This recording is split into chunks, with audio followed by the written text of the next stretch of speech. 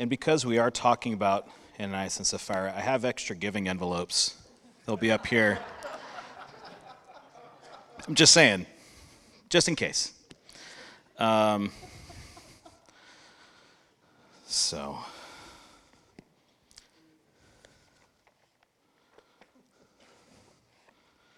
I am joking, but if you need one, they're up here. So before we get into our whole passage tonight, we're continuing in Matthew 4, and then we'll finish out in chapter 5. But I actually just wanted to read the first verse of the section we're going to be looking at tonight. Verse 32, "Now the full number of those who believed were of one heart and soul, and no one said that any of the things that belonged to him was his own." I just wanted to say that because that was sort of the heart behind having our family meeting, is this idea of all of us being of one heart, being of one soul.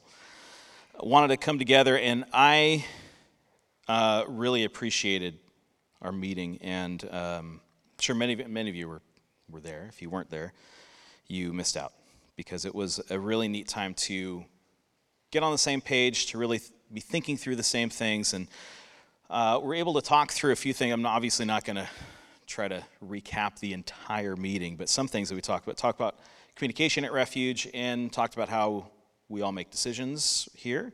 Not just the elders, but also ministry leads and deacons and core team meeting and all those different types of things. So we talked about that.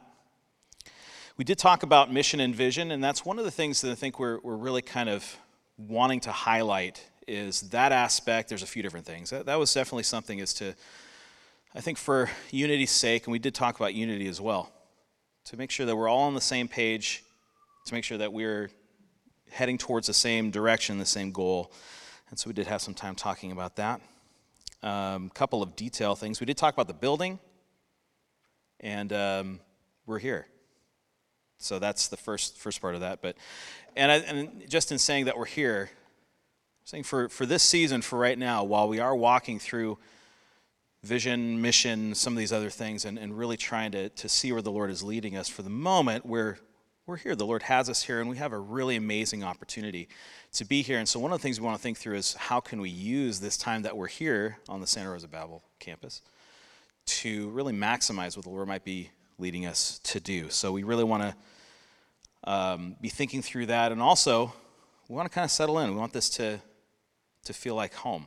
And so there's going to be some cool things. We talked about not making it feel so much like we move in every Sunday. And so actually Santa Rosa Bible is going to be making a spot for us, which I know anyone who has to push the cart is very helpful for, or very happy for that. And it's going to be very helpful for us to really feel like we're here, and we're here to be here for this season, right? And so if we are, we're going to maximize our time and those types of things. Talked about soaring table. That was already kind of highlighted. I did want to point out, I was telling Naomi, in that picture, those avocados look really weird. So I don't know who's doing the picture. We may need to update that, but that was something I just highlighted for myself. But look at the Church Center app if you do want to sign up for that. And one of the big things that we kind of took away from, at least I did, is just this idea of us all being together and praying. So one of the things that we're doing, that we're moving forward with, and hopefully you have already done this if you were at the meeting, but setting up a timer to go off, some kind of an alarm, so that we're all praying at the same time at 4 p.m. Personally, I set one for 3:55 so that I can actually pray at 4. If it's 4, I miss it. So if that's helpful for you, that's a pro tip. But that's something we want to do, is we want to be praying together, and there's something about all of us, like knowing we're all praying at the same time.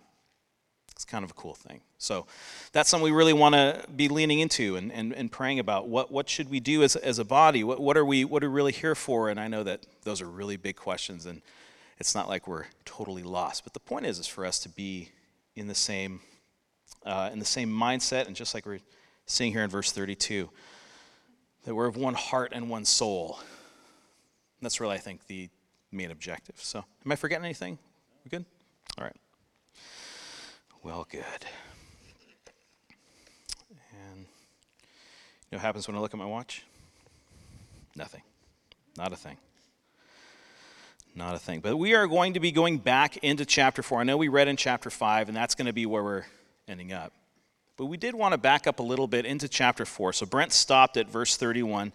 Verse 32, going into chapter 5, it's the same story. This is sort of the setup. And chapter 5, 1 through 11, is sort of the payoff. It kind of feels weird to call it that because of the nature of the story, but that's sort of where we are. But looking at this, in chapter 4, and it feels weird because we've taken so long to get through chapter 4.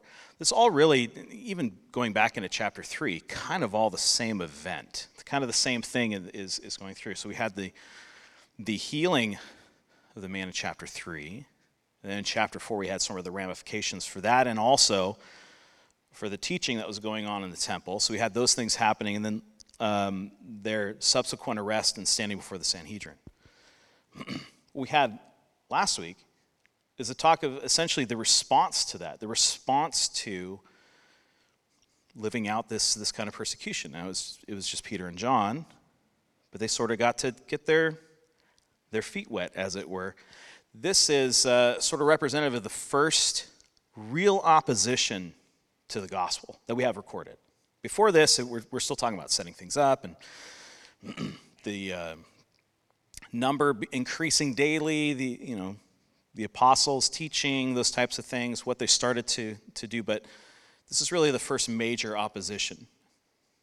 To have two of the apostles arrested was kind of a big deal. And so in that passage that we looked at last week, we sort of saw their response to it. And I think we could look back to see if you just want to encapsulate it. They responded in praise. That they were experiencing this type of opposition.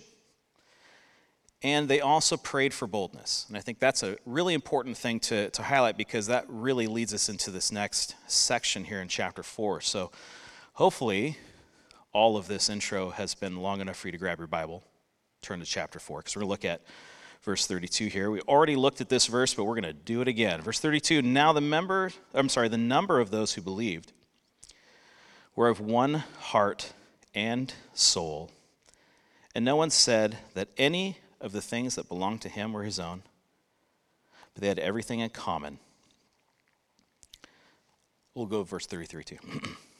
And with great power the apostles were giving their testimony to the resurrection of the Lord Jesus, and great grace was upon them all. I kind of want to back up there. To look at verse 32, there are a couple things noted. They were of one heart and one soul, and then it starts to say that nothing that they had they withheld from each other, right? So right there, it's interesting because this is the setup that you have, at least from Jesus' perspective, on the greatest commandment. These are the categories that we saw Jesus give, right? Heart, soul, mind, and strength, or physicality. And here we see them actually living that out. This is something that they were stepping into. In all those different areas that they were supposed to love the Lord their God, they were doing that. I think it's a pretty special thing. And it led them to the actions that they then exhibited, that they didn't withhold the things that they had. They had their hand held open. And they gave to each other. Skipping down to verse 34, it says, there was not a needy person among them.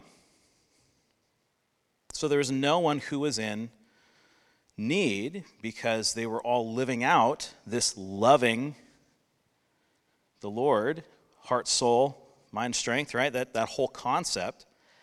They were incorporating that with that second command of loving their neighbor. They were fulfilling the things that they were supposed to be doing. Now, putting this together with what they had just experienced, one of the things that they were praying for was boldness. And so you kind of have to think about this for a second, is how do you go from experiencing that level of persecution, having their leaders arrested, and we say like, well, it's not as bad as it's going to be. It's like, yeah, but if like a couple of us were arrested, held overnight, and had to answer for it, and we were let go, I mean, that would still be kind of a big deal, right? Kind of a little bit of a shake-up, and it's almost like when you go to the hot tub and you kind of put your foot in, you're like, ooh, that's kind of hot. Okay, If this is their first, because as we continue to look in Acts, it's going to get worse. It's going to get worse. There's going to be more. This is that first, but that first test came. Peter, John stand before the Sanhedrin, and they came back and had the right attitude. They responded properly. They responded correctly. And what it did was it allowed them in unity to see, hey, we're going to move forward. We need more boldness. And I think very much in response to that, you have this next verse here, verse 33. And with great power, the apostles were giving their testimony to the resurrection of the Lord Jesus, and great grace was upon them all.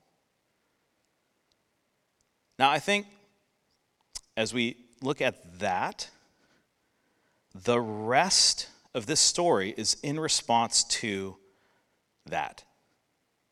And it gets lost. It's lost because a husband and wife died in church. And I think we kind of forget the thing that actually kind of launched this whole thing. We get distracted a little bit because that's a weird thing. I'll just say it, it's weird.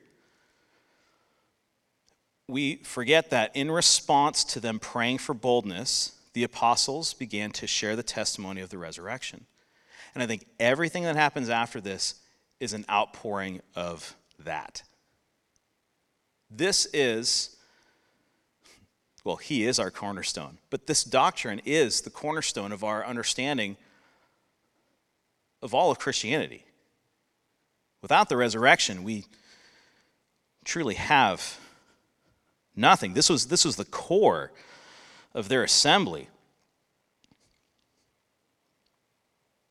And the giving that happens is, I think, in response to that sort of understanding. So the resurrection, if you think about it, it's not just a monumentous event. It is a complete game changer. It completely changes the paradigm.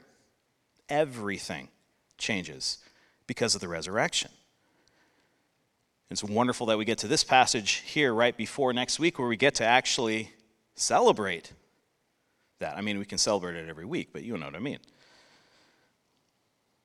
So in looking at this, the resurrection really is not just the cornerstone of our own faith, but it really is the thing that actually drives us to do and to accomplish what Christ has called us to do. Just a quick hop over to Corinthians 15, and I promise I won't get stuck here, even though this is one of my favorite passages here. 1 Corinthians 15. 1 Corinthians 15 classically has to do with the resurrection. Looking at verse 12. Now, if Christ is proclaimed as raised from the dead, how can some of you say that there is no resurrection of the dead? But if there is no resurrection of the dead, then not even Christ has been raised. And if Christ has not been raised, then our preaching is in vain, and your faith is in vain. We're even found to be misrepresenting God, because we testified about God that he raised Christ, whom he did not raise, if it is true that the dead are not raised. For if the dead are not raised, not even Christ has been raised, and if Christ has not been raised, your faith is futile, and you are still in your sins. That's a pretty big deal. If Christ is not raised, this is the most fundamental thing for our faith, not just as part of our confession. We don't just say it as part of the creed. It's not just for us to say, but it really has real teeth. It really should lead us to live differently. So think about Peter and John. I'm going back to Acts now. Think about Peter and John being arrested, having to stand before the Sanhedrin. I'm sure they didn't know what to expect. Well, think about it. What should they have expected? What was the end result of Jesus standing before the Sanhedrin? It's crucifixion. So I think they may have had a little bit of an inkling of what might happen in front of the Sanhedrin. But what happened to Jesus? Did he stay dead? No, he didn't. he was resurrected. So in light of that, they could stand before the Sanhedrin, and if they died, what could they look forward to? The resurrection. It's kind of a big deal.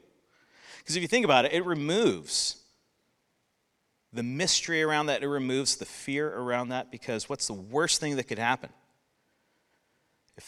If they're killed, they then wait for the resurrection. There's really nothing that they could do. If you go back to it and think about it, the fact that Christ has been raised is freedom. It is absolute and total freedom. What it also means is that it changes how we interact with our stuff. You see, then all of our temporal life, we wake up, we do stuff, go to sleep, that's pretty much it, right? But that, and then we do it again the next day, those sort of things. Now we say, you know what? All of that is us just waiting for the resurrection. Waiting for Christ's return for the kingdom and the resurrection. So, why not do something awesome? Why does it have to be day in, day out? Go to sleep, wake up, do it again, lather, rinse, repeat. Why do we make it that way? In light of the resurrection, we can kind of go crazy. Not really crazy. We can feel free to do what Christ has called us to do. And I think that's what's starting to happen here. Verse 34 says, there was not a needy person among them, for as many as were owners of land or houses, they sold them, brought the proceeds of what was sold and laid it at the apostles' feet, and it was distributed to each as they had need. So I think there's a few things that's going on here. Number one, in light of the resurrection, does holding on and hoarding your own resources make a ton of sense? Because if we're raised, then what's going to happen with that? Well, nothing. It's kind of a waste. Why was I hanging on to this? Why are we building bigger barns? Why are we storing all these things up? Why? And there's a lot to be said about those who have resources, those who are poor, those who are in poverty, and serving those who can't serve you back. We could go into a whole discussion of the orphan and the widow, the fact that we give to them, and that's the height of, as it said, it's of religion, because they can't serve you back. You're not getting anything back from them, right? You give to them, it's never going to have something in return. You're not lobbying for something to get something back to yourself. In fact, you don't even get a tax deduction. I guess today you would if you gave to an orphanage or something, but you get what I mean. There's nothing coming back to you. It's pure giving. Which could sound scary if not for the resurrection. I'm gonna ask a few times, except for I'm just prompting you because I want you to say it back. But it is because of the resurrection. Giving, at this point, I think there's a hinge here. Giving changes. It then becomes about just the giving. It becomes about the people in need being provided for. All right, so there's something that changes. This is the kingdom economy starting to come into light. I think there's actually more depth to it than even that, and we'll get to that in just a second. But I want to highlight a couple of things. I'll just say it. It may make you mad. I don't care. This is not socialism. This is not. There's no higher entity telling anyone that they have to give or that they have to relinquish.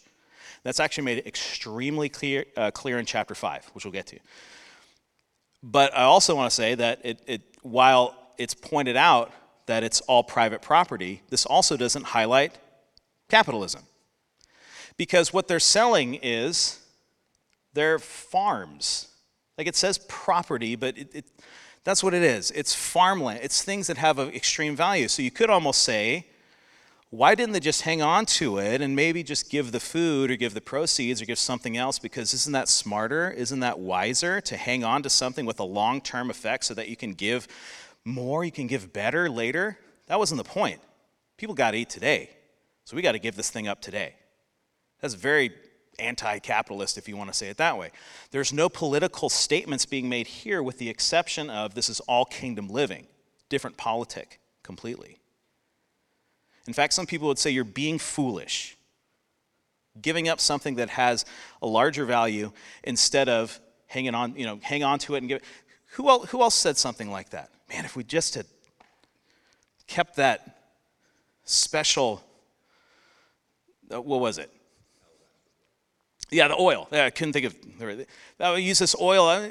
He anointed Jesus with this. That's such a waste. We could have sold it and we could have fed the poor. So said Judas. Very thoughtful. Very, worried about the poor. Judas was. So it's not socialism. It's not capitalism.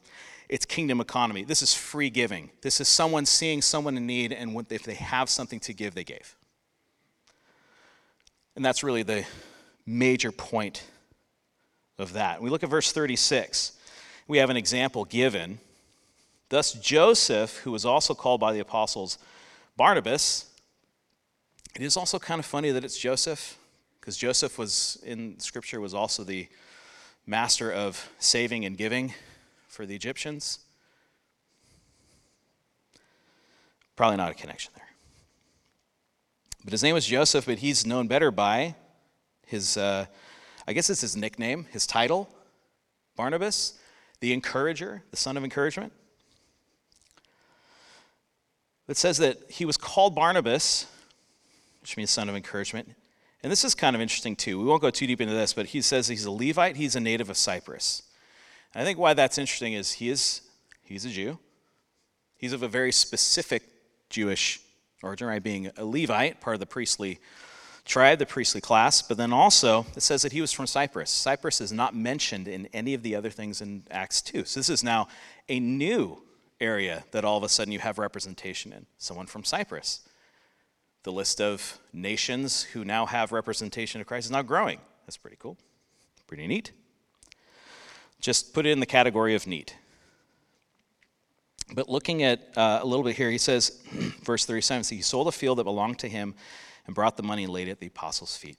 What I think you have here is he is the example. He's the one who came and did this. And it may have been because of this he was called the encourager. He's called the son of encouragement. Maybe this is just, he kept doing this and this was just like a really big deal. But either way, he did it in a significant enough manner that the apostles gave him a new name. He's then identified as that throughout the rest of the New Testament. He's the encourager. Why? Because he gave. And he gave big time. Right? I wish that we could just close it there.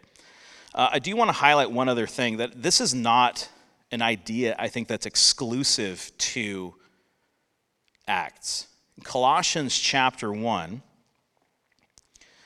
if you look at verses, let me find my notes here. Yeah, starting in verse 3.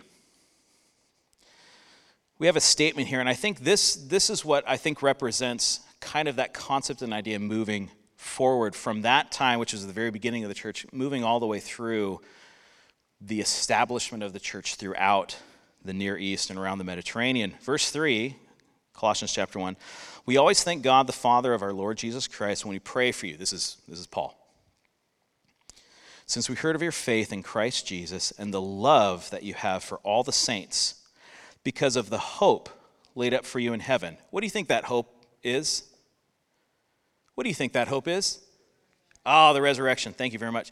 Because I think sometimes we would say, oh, the hope is, we get to heaven, we won't be crying anymore. We won't have to worry about the food. We won't have to, whatever. It's heaven, so it's great. And I think sometimes we go like, oh, it's heaven that's our hope. That's not our hope. What's in heaven is Christ, the risen Christ on the throne. He's our hope. And when he arrives, he will be bringing with him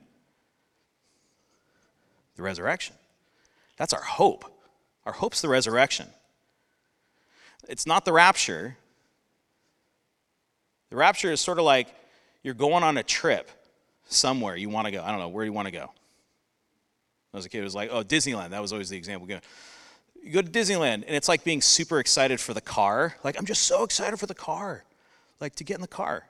It's like, no, you're excited for the resurrection, not the method by which you get there. We're excited for the resurrection. That's what we should be excited for.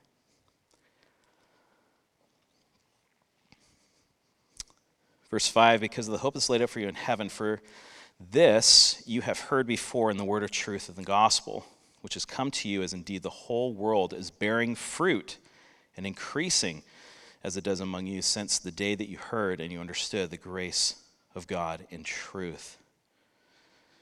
What's highlighted here is, again, those three things that we just talked about. Verse 4, it says, faith in Christ Jesus, the love that you have for all the saints, and because of the hope that's laid up for you. Faith, hope, love. Same things that we've been talking about.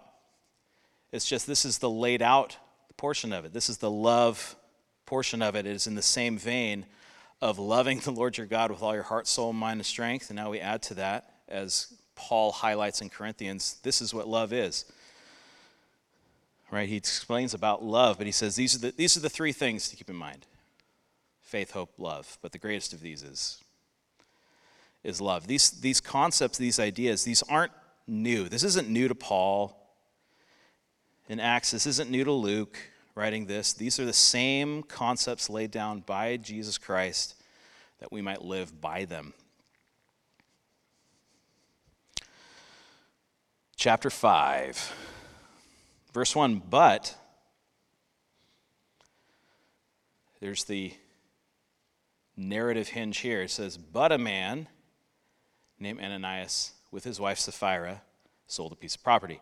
So it's important to realize, and I think sometimes the chapters do us a disservice, because we'll start at chapter 5 and think we're starting a new thought. We're not. This is the exact same thought that we were just in. Remember, Barnabas, son of encouragement. But, so it's just continuation. But a man named Ananias with his wife Sapphira sold a piece of property. And with his wife's knowledge, he kept back for himself some of the proceeds and brought only a part of it, laid it at the apostles' feet. So here is the problem. We normally have a problem when it highlights the fact that they only brought part, or there's something missing, or it wasn't all of it.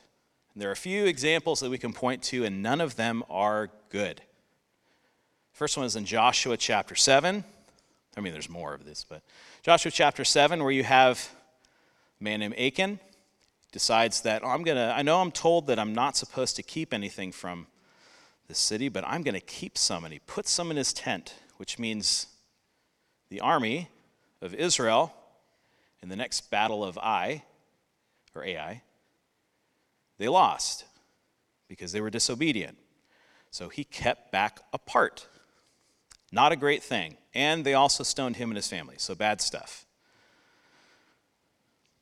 So he hid it. That was his thing. He hid it. Saul is another example. 1 Samuel 15. Go up against the Amalekites, and they were told to destroy everything and everybody and all the stuff and all the things. Did they? No. They first of all, kept King Agag, which Samuel takes care of later. But they kept back some of the choice animals from the herds. And I don't know if this was really his intention or not, but when he was caught, Saul said, this is to sacrifice to the Lord. Samuel makes the claim, it's like, it's better to obey than to keep back and to do this. And so, Saul kept back part, and he justified it. That was his deal. The third one's a much bigger one. We'd spent a long time. How long did we spend in Daniel? Long enough, right? Long enough. Daniel chapter 9, Daniel is reading the book of Jeremiah. The Lord reveals to him why they're still in captivity, why they were brought out of the land, why they're in captivity, and why they have to wait 70 years. 70 years is the amount of time. And as we went through that, we talked about the fact that it was most likely having to do with those Sabbath years. Do you remember? Anyone remember this? We talked about the Sabbath years. The fact, you know what the Sabbath years are? Glad you asked. Sabbath years, we know what the Sabbath is, right? There's, in fact, a lot of times where Jesus has to reteach what the Sabbath really is, because the Pharisees and the religious leaders had kind of twisted the understanding of what Sabbath was. Well, we understand the 7 days and the seventh day. Well, for the Sabbath years, you've got every seventh year was a Sabbath year.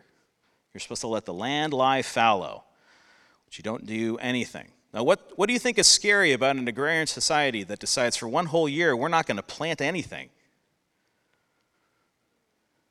I know we're not farmers, but what's the scary part of that?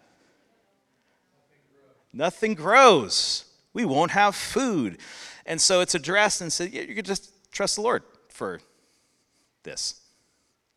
It was meant to be a practice. Guess how many times they did this? 0. Okay. Well, keeping with the 7 motif, when you've had 7 Sabbath years, then you have a special year after that. Does anyone know what that is? Jubilees. What happens during the year of Jubilee? All those things. What happens in the year of Jubilee, and it's found in Leviticus 25. You didn't think we were going to be in Leviticus tonight, did you?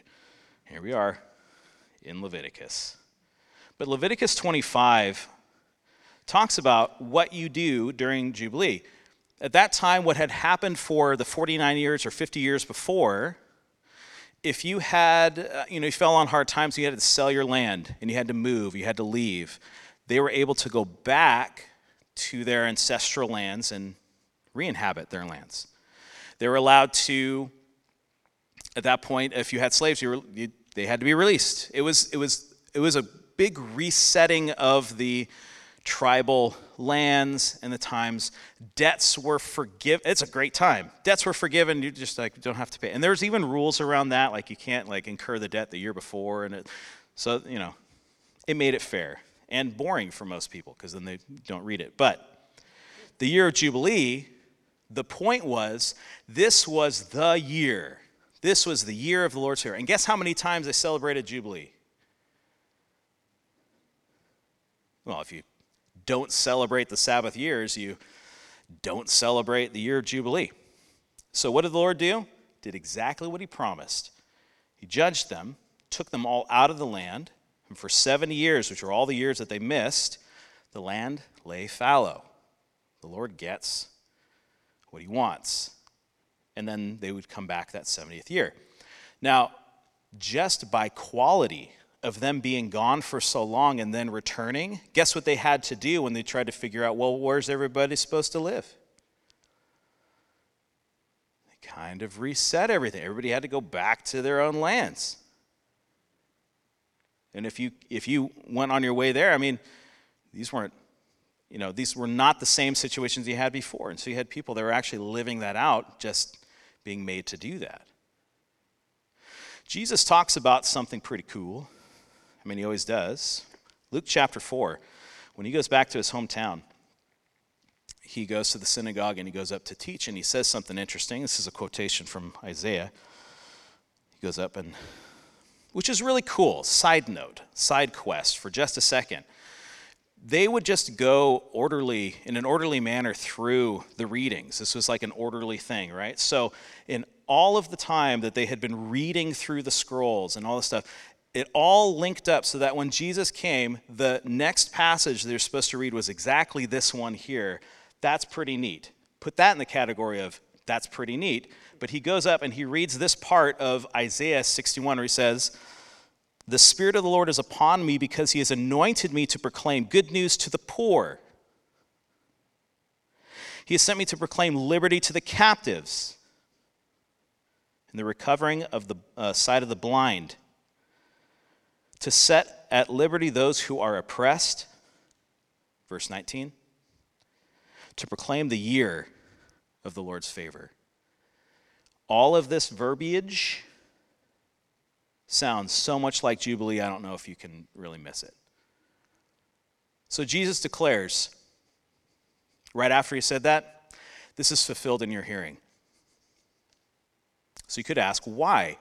Why do you have all of these examples? Why do you have the example of Sabbath years? Why do you have the example of Jubilees? Do you think it was an end in and of itself? I do not think so.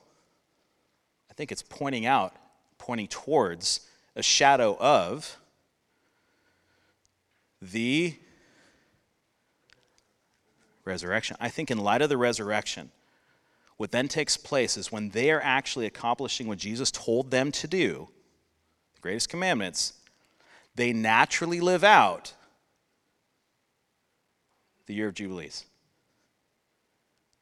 Without even really trying, they are fulfilling in a microcosm what the kingdom of God is going to be. Because when you look at all the teaching around the year of Jubilee and Sabbaths and what we're looking forward to the end where we see the ultimate fulfillment of all these things. But just like we've talked about before with the kingdom, when the kingdom comes, we live in a kingdom that's not like any kingdom that's here. Kingdoms here have borders. Kingdoms here have limitations. We are of a kingdom that has no physical limitations, that is instead represented as the area of authority of our king. And guess where that kingdom is? It's all of it, right? And so we're waiting for the physical fulfillment of that, but until that happens, we live in light of that. What the church was doing in this assembly was living out these principles. And they were doing it effortlessly. Let's go back to Acts 5. Here come Ananias and Sapphira, following in the example of Barnabas, sold a field. It says in verse 2 that they kept some back. And it highlights the fact that it's with her knowledge. They did it together. They schemed to do this. Kept back some for himself. Some of the proceeds, they only brought part. They laid at the apostles' feet. Look at verse 3. But Peter said to Ananias, what a way to greet someone. Why has Satan filled your heart to lie to the Holy Spirit and keep back for yourself part of the proceeds of the land? And good morning.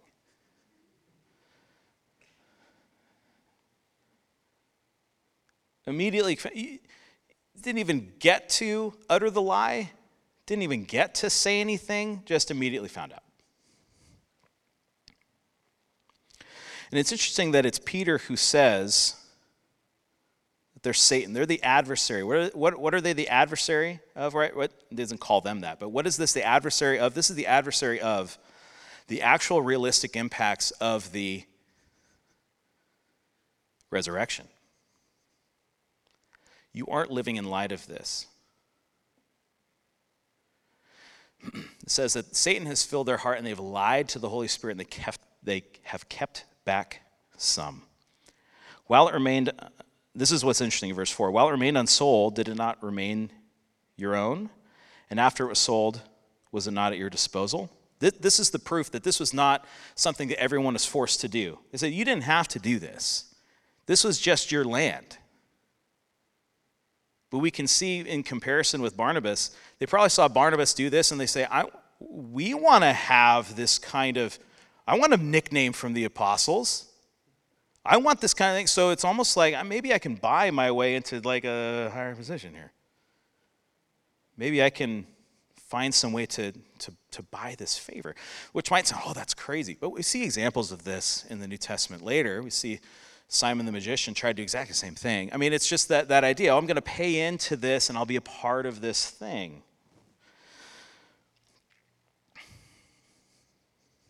He says, while it was unsold, it was yours. You didn't have to do this. And once it was sold, you didn't have to give it. But it was the fact that they, in line with what Barnabas had done, they were doing the same thing and to a different end. Because then they said, oh, I'm not really going to give all of it. So going back to the examples that we had before, this is exactly the same vein of thinking. For Achan, I'm just going to give you part of it. For Saul, I'm just going to give you this part's the nice stuff. With the nation itself. With the Sabbath years and with the Jubilee. They weren't doing what they were supposed to do in light of what the Holy Spirit was leading the body to do. So we started out this whole thing saying they were of one mind, one soul. Or sorry, one heart, one soul, right? They were all together moving forward in this. It seems like Ananias and Sapphira blinked.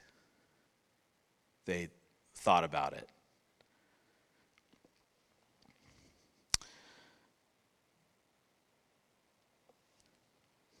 Why? Looking at verse 4, why is it that you've contrived this deed in your heart? You've not lied to man, but to God. When Ananias heard these words, he fell down and breathed his last. Efficient. And that is the punishment for not fulfilling these things in the Old Testament, was death. You looked at the curses for not fulfilling the promises that they should have, and that's what you would get. So it's not out of the realm of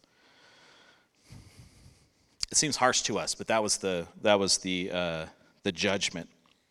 Verse 6, I love verse 6. The young men rose and wrapped him up and carried him out and buried him. They made the youth group guys do this.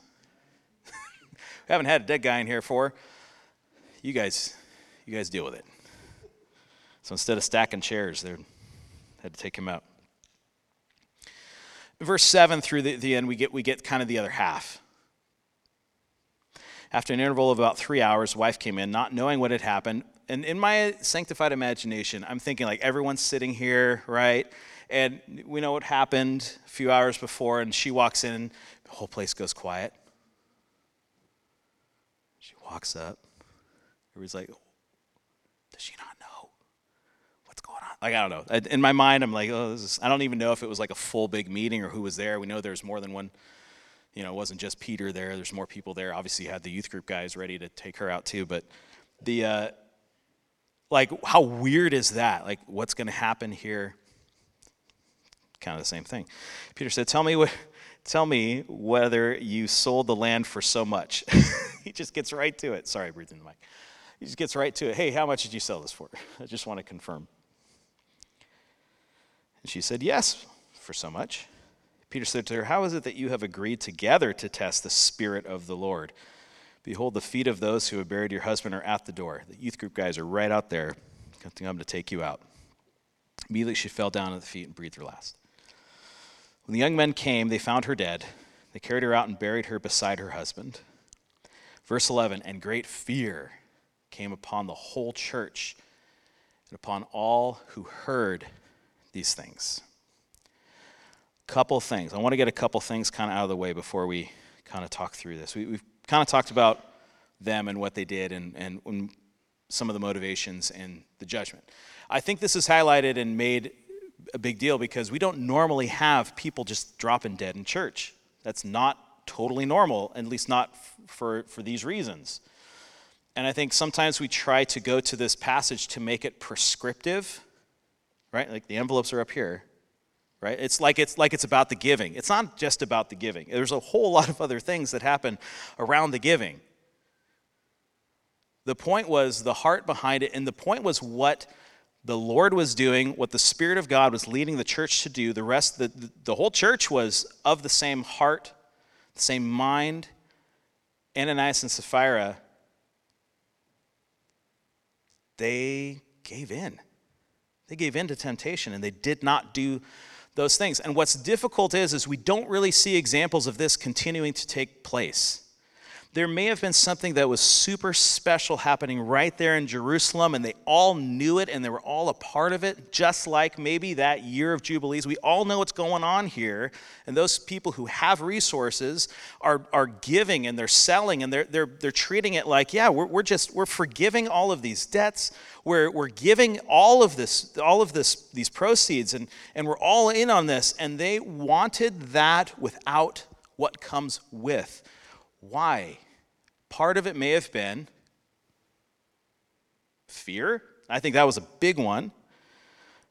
But it's a lot of money. We might need it. We might dare say, call them wise. I wonder if we might. And that'd be sad. We're like, well, that's smart to not give all of it. Keep some of it back. They could have invested it and given more later. I mean, we might even give excuses for them. But there was something going on here that was unique because we don't really see this thing taking place. In 1 John, it talks about, 1 John chapter 5. And I think the times where this has come up, or we've talked about it in an elders meeting or whatever, talked about this passage. John chapter 5, and we're not spending a ton of time here, but verse 13. I write these things to you who believe in the name of the Son of God, that you might know you have eternal life.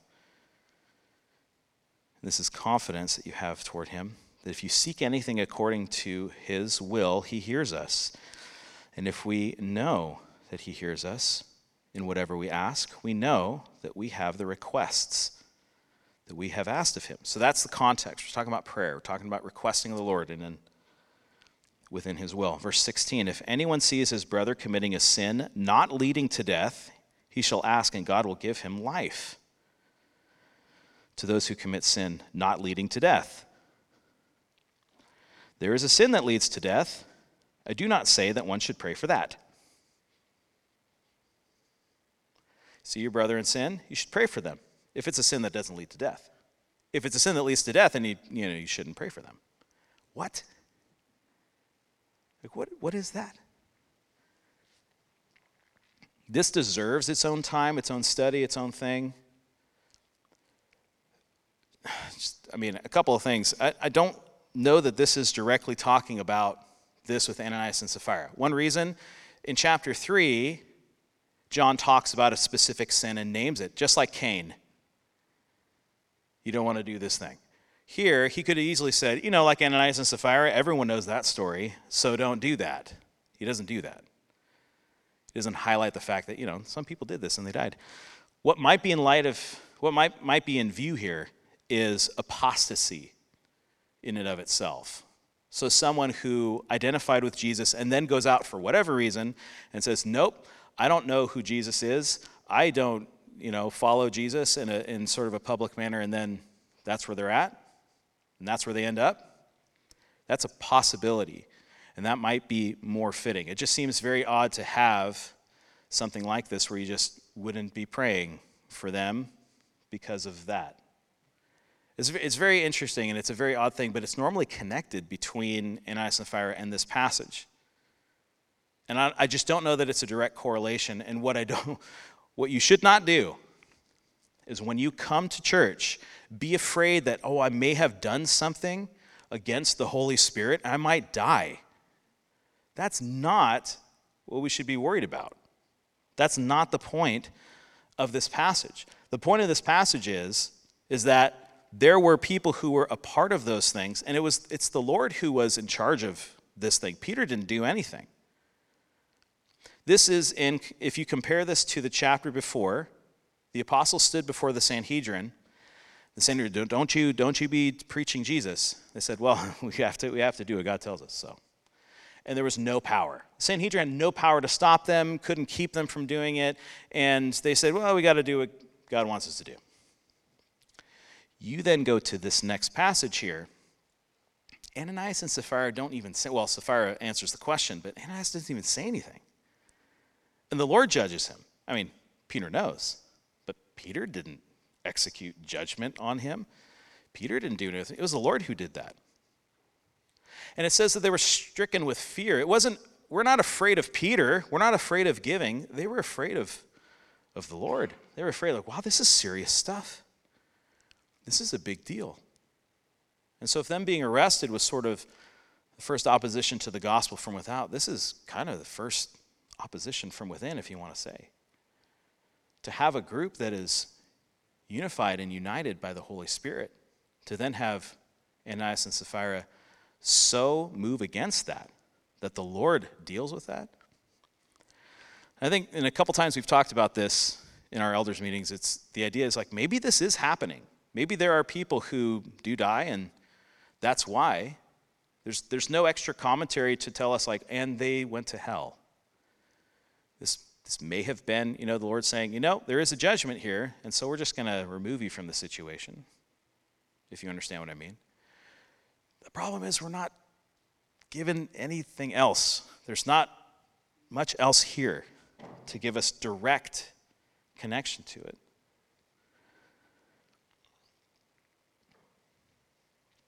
But a couple of things. The Lord is the one who has the true authority. And I think that is undisputed in these passages here. But I think what for us, are we, I got giving envelopes up here if you're feeling like the Lord's leading you. But that's not the point of the passage. The passage is where's the Lord leading us? Where's he moving us? The Lord takes these things seriously. So looking at this, our giving should be honest. That's one thing. But it also needs to be out of love. Not out of lobbying, not out of purchasing something, definitely not indulgences. I think we took care of that a few hundred years ago. But it should be out of love. Giving should not be out of fear. We don't hear of anyone here going like, oh my gosh, they died. Here's some money. I could keep making the joke because it's a joke. It's a joke to say that I didn't give enough money and God killed me. That's a crazy application to take out of this. That's not the point at all. Our giving should not be out of fear, but out of excitement for the resurrection. We give because we can. If the Lord has given to you and the Lord is leading you to give, you give. If you see a need and you say, Lord, should I give? This should be part of our conversation that we have with the Lord. Part of our prayers is to say, what do I have? Maybe you don't have money. Maybe you don't have gold and silver, but what you have, you give, right? We already saw that example. It should be in light of the resurrection. All we have is from the Lord. So in light of the resurrection, whatever the Lord has given us, he has given us to steward, which may mean to give. It may mean to save, but it may mean to give. And then our giving should be honest. It should be, I think, the one thing that Ananias and Sapphira did well, that we should give them credit for, is they talked about it. Now, they did it in a bad way, in a sinful way, right? They were conspiring, but your giving should be something that you do together. That maybe is the one redeeming thing that we got from that. I'm stretching, I know. But it's also to represent fulfilling needs in the body.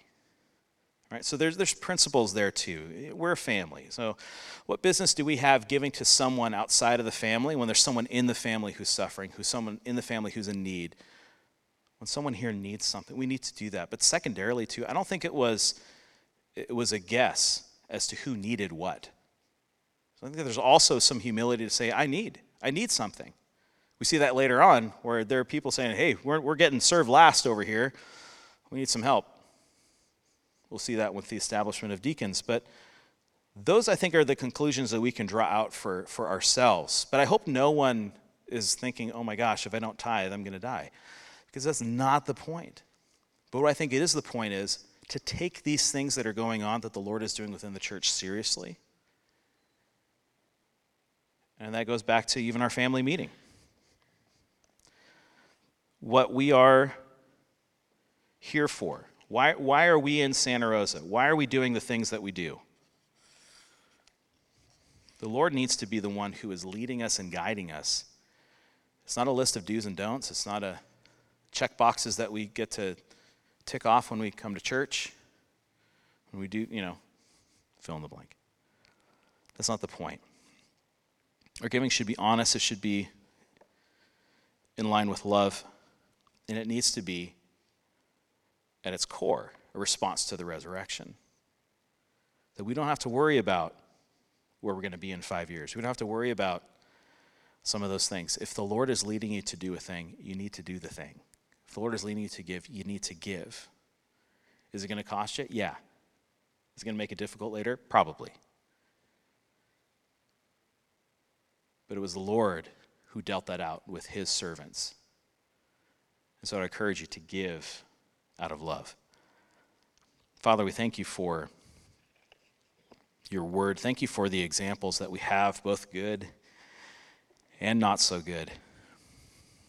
Lord, we do thank you for the opportunity that you have given us. Lord, we know that we are incredibly blessed.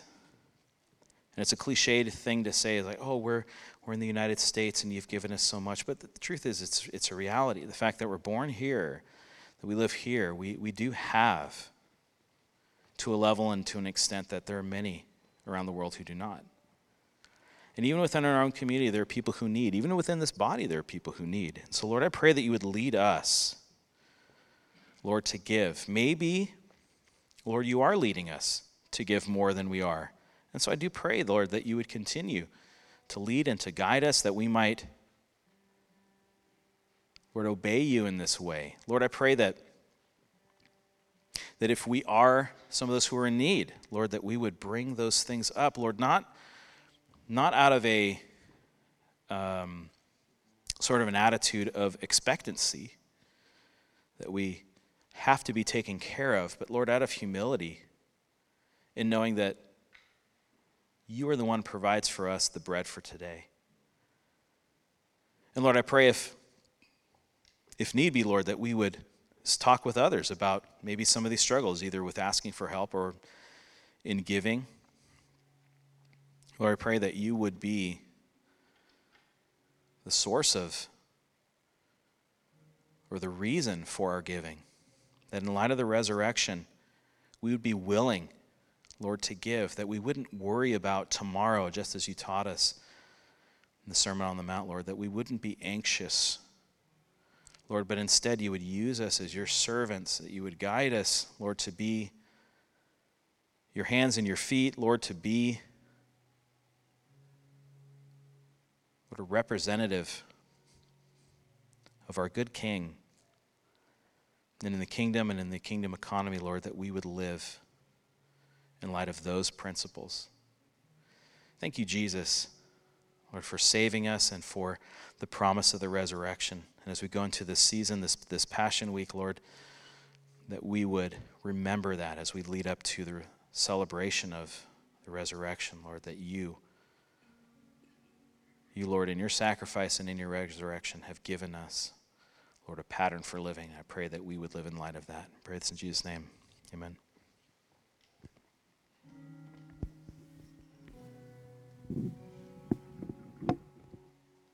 From love in my own heart,